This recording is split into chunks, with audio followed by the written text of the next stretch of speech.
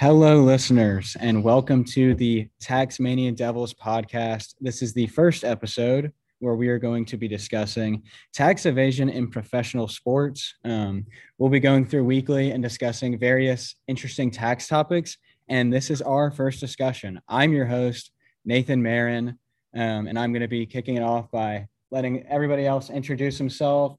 So let's move it to our tax expert, Mr. Scott Lowry. Hi, this is Scott Lowry, the auditor, who is the farthest thing from a tax expert.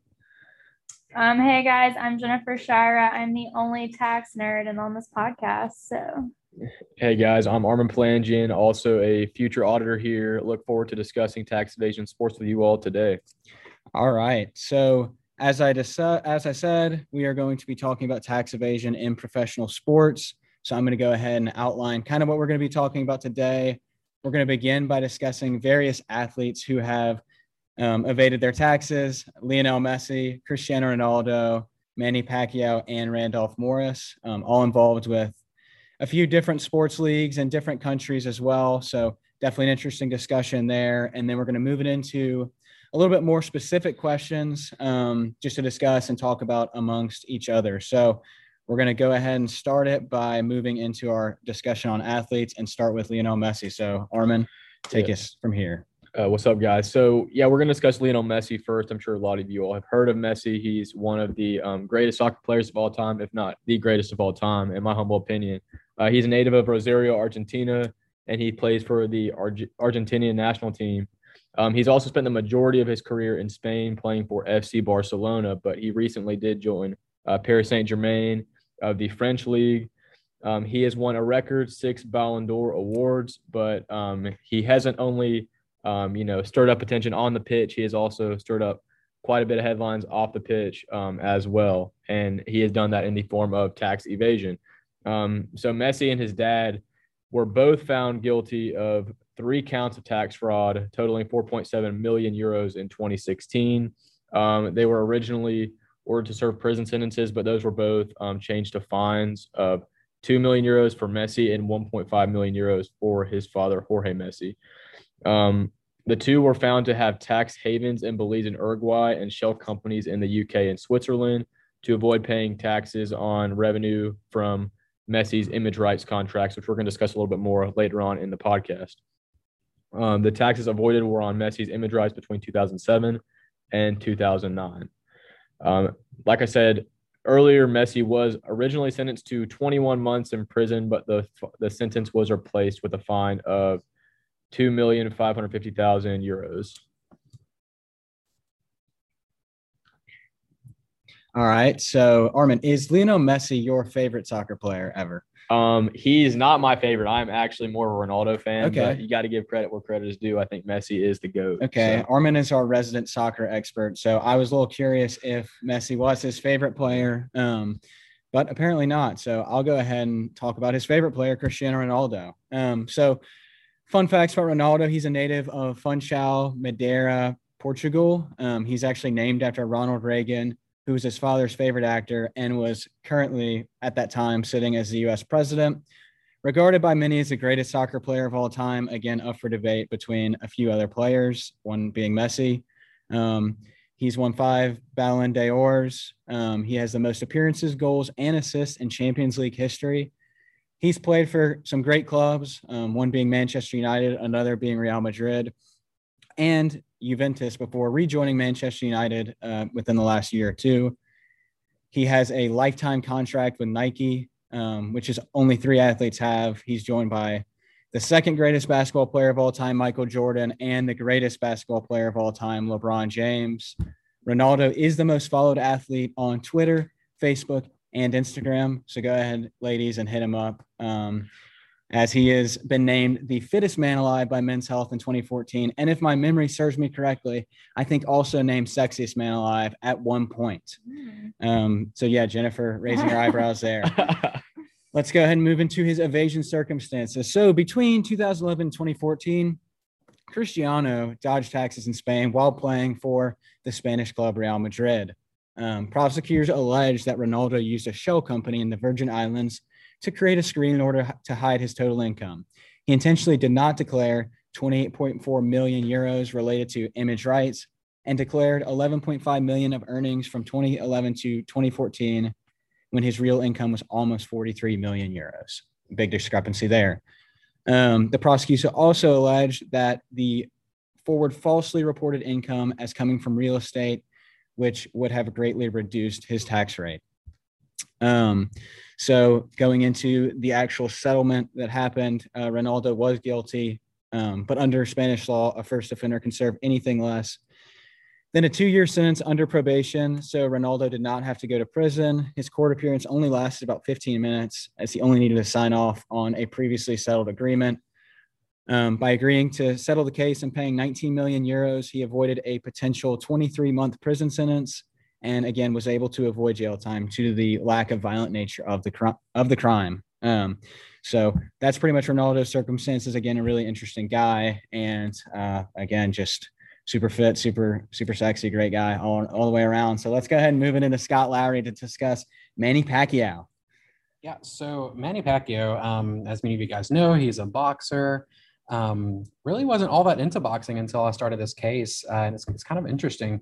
I'm thinking about trying out. But Manny, is a native of, and I'm going to get this name wrong. He's from the Philippines, but it's from Kibawe, I believe, in the Philippines. He's not only one of the greatest boxers of all time, he's also a politician, which I'll kind of dive into in just a second. He's the only 8-division world champion in the history of boxing, which I think is pretty interesting. He has won 12 major world titles. And then, like I said a second ago, he's also kind of getting involved in politics. In September of 2021, so like 2 months ago, he declared his candidacy in the 2022 Philippine presidential election. So we'll see how that goes. He's going to box his way to the top. His evasion circumstances are kind of like the BIR requested supporting documents from Pacquiao after he suddenly dropped as one of the Philippines' top 10% taxpayers in 2009. Pacquiao was just unable to provide any supporting documents, which is kind of sus. But, of course, I looked into that. So in 2012, the Bureau of Internal Revenue, so that's what BIR stands for, by the way, is the Bureau of Internal Revenue. They computed tax deficiencies for 2008 and 2009 to be $3.3 billion after penalties. The accusation against Pacquiao was that he did not declare his dollar winnings from his fight against Juan Manuel Marquez, David Diaz, and Oscar De La Hoya back in 2008, and as well as Ricky Hatton and Miguel Cotto back in 2009. Pacquiao appealed their accusations and their decision to the Court of Tax Appeals, or the CTA. And after that, so the CTA imposed a surety bond worth $3.9 billion. Pacquiao elevated this to the Supreme Court. The Supreme Court remanded the case back to the CTA, so back to that Court of Tax Appeals, to determine if the surety bond was proper and right. And then approximately 6 years later, in 2018, 6 years after that accusation that Pacquiao evaded his taxes, the CTA ordered the BIR to cease and desist from collecting Pacquiao's tax deficiencies. So it kind of sounds like he won that match.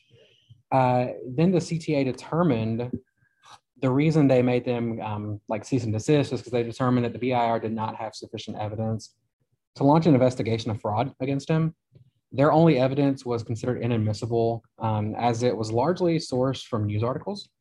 And I guess Manny must have claimed it was fake news. The CTA also lifted orders of restraint and ruled that surety bonds should be dispensed after that. So it sounds like Manny kind of got off pretty well. Like many of his boxing matches, he won that round. So we'll see if anything comes up later on in his life, maybe after he boxes his way to the Philippines version of the White House. Absolutely, Scott. Great analysis there on Manny Pacquiao. Again, such a great tax expert. So we always appreciate you coming on and providing insight where you can. So for the people. Absolutely. So next we're going to discuss Randolph Morris, your favorite Beijing duck of the Chinese Basketball Association. And Jennifer is going to lead this discussion. So Jennifer, whenever you're ready. Yeah, guys. So I am a big basketball fan. Now it's mainly focused on college basketball, but I have heard of Randolph Morris, and I'm sure many of you have. So he was actually highly rated as a high school prospect, and he was selected to be a part of the McDonald's All-American team in high school. And then he eventually signed to play at Kentucky for college, and he declared for the 2005 NBA draft after his freshman year there. He went undrafted, but signed a 2-year contract with the New York Knicks. And then after a 2-year stint with the Knicks, Morris signed a 2-year deal with the Atlanta Hawks. And then Morris spent several years with the Beijing Ducks of the Chinese Basketball Association, as Nathan mentioned.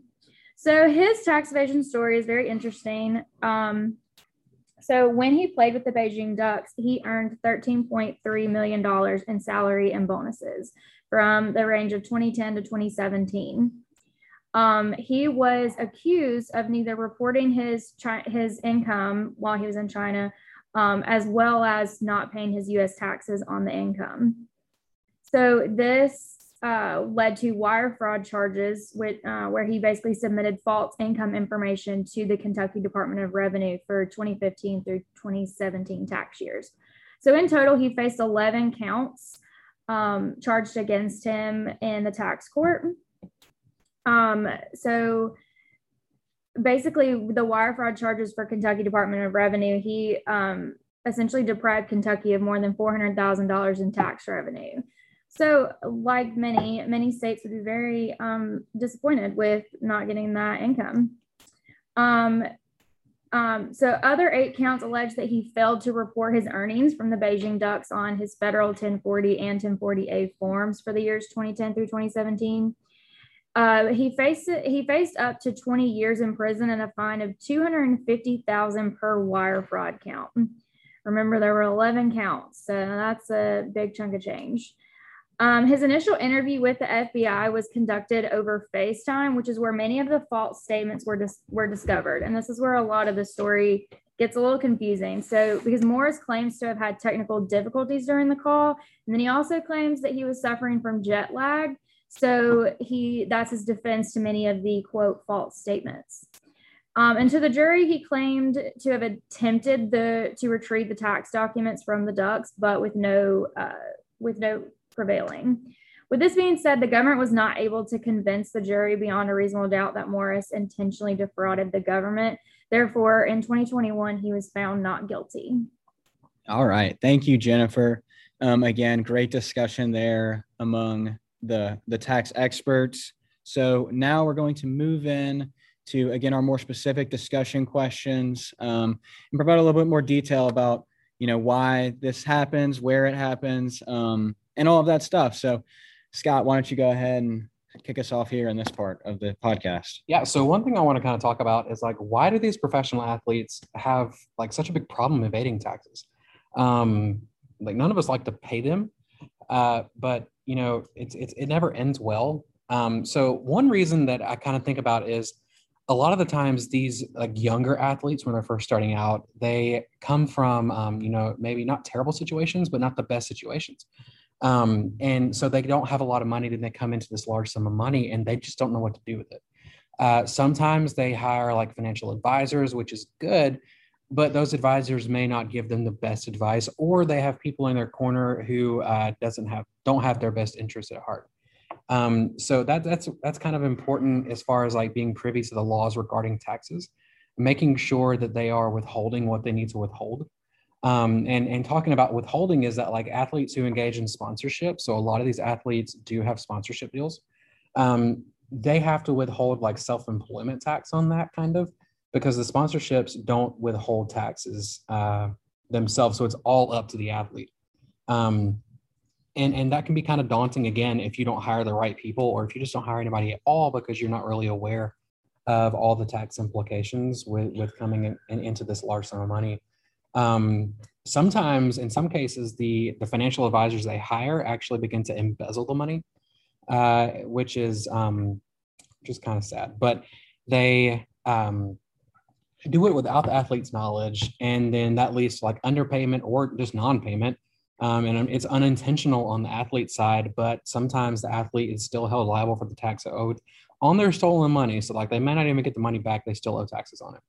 And then another thing to think about is certain jurisdictions. And again, if you don't know about this, you can't you can't pay what you don't know about.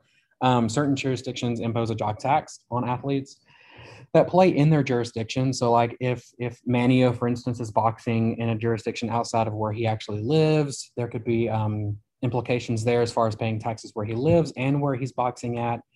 So just like understanding those rules regarding that is really crucial to just ensure that like the correct amounts are withheld. So that's just a couple of reasons of like why this happens with professional athletes. Yeah, that's really a sad topic to hear. Just that there's vulturous people around all these athletes. So definitely not what you want to hear, but not surprising. All the less when you get money, people want to have their share of it. So disappointing to say the least. And we're going to go ahead and move into punishments and ramifications for tax evasion. And Jennifer's going to lead this discussion. So Jennifer. Yeah, so one of the big questions with professional athletes is, are their punishments less harsh or are they more harsh for them versus ordinary people? And I think that's a very complicated question because there's a lot of layers. So one thing to start that off with is the IRS has started to focus a lot more on U.S. income reporting and tax compliance, specifically of foreign athletes and entertainers that are either playing in the U.S. or playing on foreign soil. This started a process about in 2008. And this is when the IRS decided to designate an entire task force for watching the movements and interactions of professional athletes. So who they're talking to, what kind of deals are they making, stuff like that. So that they can compare that information with what's actually being reported on their tax documents. So I would say they're definitely looked at more because they're able to move money around quickly within different jurisdictions based on where they're playing. And so monitoring their sponsorship money and movements around the globe in order to determine where they're reporting if they're accurately reporting income to the U.S. is a pretty difficult topic or difficult task. But like I said earlier, it's difficult to see if they receive harsher or less harsh treatment because really the problem is because they're professional athletes, they are more, they're subject to public scrutiny. So a lot of times the government, the judges, the jury, whatever they feel pressured to really take them to the fullest extent on the law. And so sometimes that can mean harsher treatment. Sometimes because of their publicity, they're able to wheel and deal their way out of that. So, like I said, it's kind of difficult to determine that, but I would say they do get intense public scrutiny, maybe not more harsh or less harsh punishment though. Okay. Well, thanks, Jennifer. Definitely good analysis there and definitely learned something from listening to that. So I appreciate it for sure. So next we're going to be talking about what sport and what sport league is hit hardest by tax evasion. And Armen's going to lead this discussion. So Armen, whenever you're ready. Yeah, absolutely. So it's very difficult to pinpoint how many tax evasion cases have occurred in each sport, but you can look at publicly available information to see who and where the tax evasion is occurring to some extent. And I would say that two sports particularly kind of stuck out, and those are boxing, where some of the biggest names in the sport, such as Manny Pacquiao and Floyd Mayweather, have both been accused of some form of tax evasion. And then professional soccer, which is probably the single largest league or sport in terms of tax evasion cases. And I think this is largely due to the international nature of the sport. You have players from a lot of different countries playing in countries that they're not originally from and living in those countries. So inevitably, you're going to have a lot of confusion in terms of tax laws. Countries have a variety of different tax structures and rates that athletes have to be in compliance with. For instance, in Spain, which is probably the largest hub of tax evasion cases over the last decade, you've had 8 very, very well-known players commit or be involved with some form of tax evasion. All right. Interesting stuff there. And I'm going to go ahead and finish off our discussion questions with a little bit of a discussion on what countries see the most tax evasion and kind of what are the factors that contribute to this. So we kind of asked, the question, like, where do the ultra wealthy shield their income? And honestly, the research kind of yielded some surprising results. In terms of billions of US dollars, we saw a graph that ranked each country, and the US far and away was number one. with 189 estimated annual corporate tax losses, which compared to the second largest was China with 66.8 billion US dollars. So obviously US 3 times as large as any other jurisdiction. Pretty crazy cost that the US government is incurring. But when you look at it by GDP, and more of a percentage-based calculation, the US only 1.13% of GDP annually is lost, and China is actually 0.75%. Compare this to the countries with the highest annual percentage GDP lost, and you see a lot of poorer countries located in the Middle East and Africa, which get as high as 7% of their annual GDP loss. So U.S. losing money, but definitely not on the scale of some of these less wealthy nations. So interesting there. And then I also found a index called the Financial Secrecy Index, which ranks jurisdictions according to their secrecy and the scale of their offshore activities.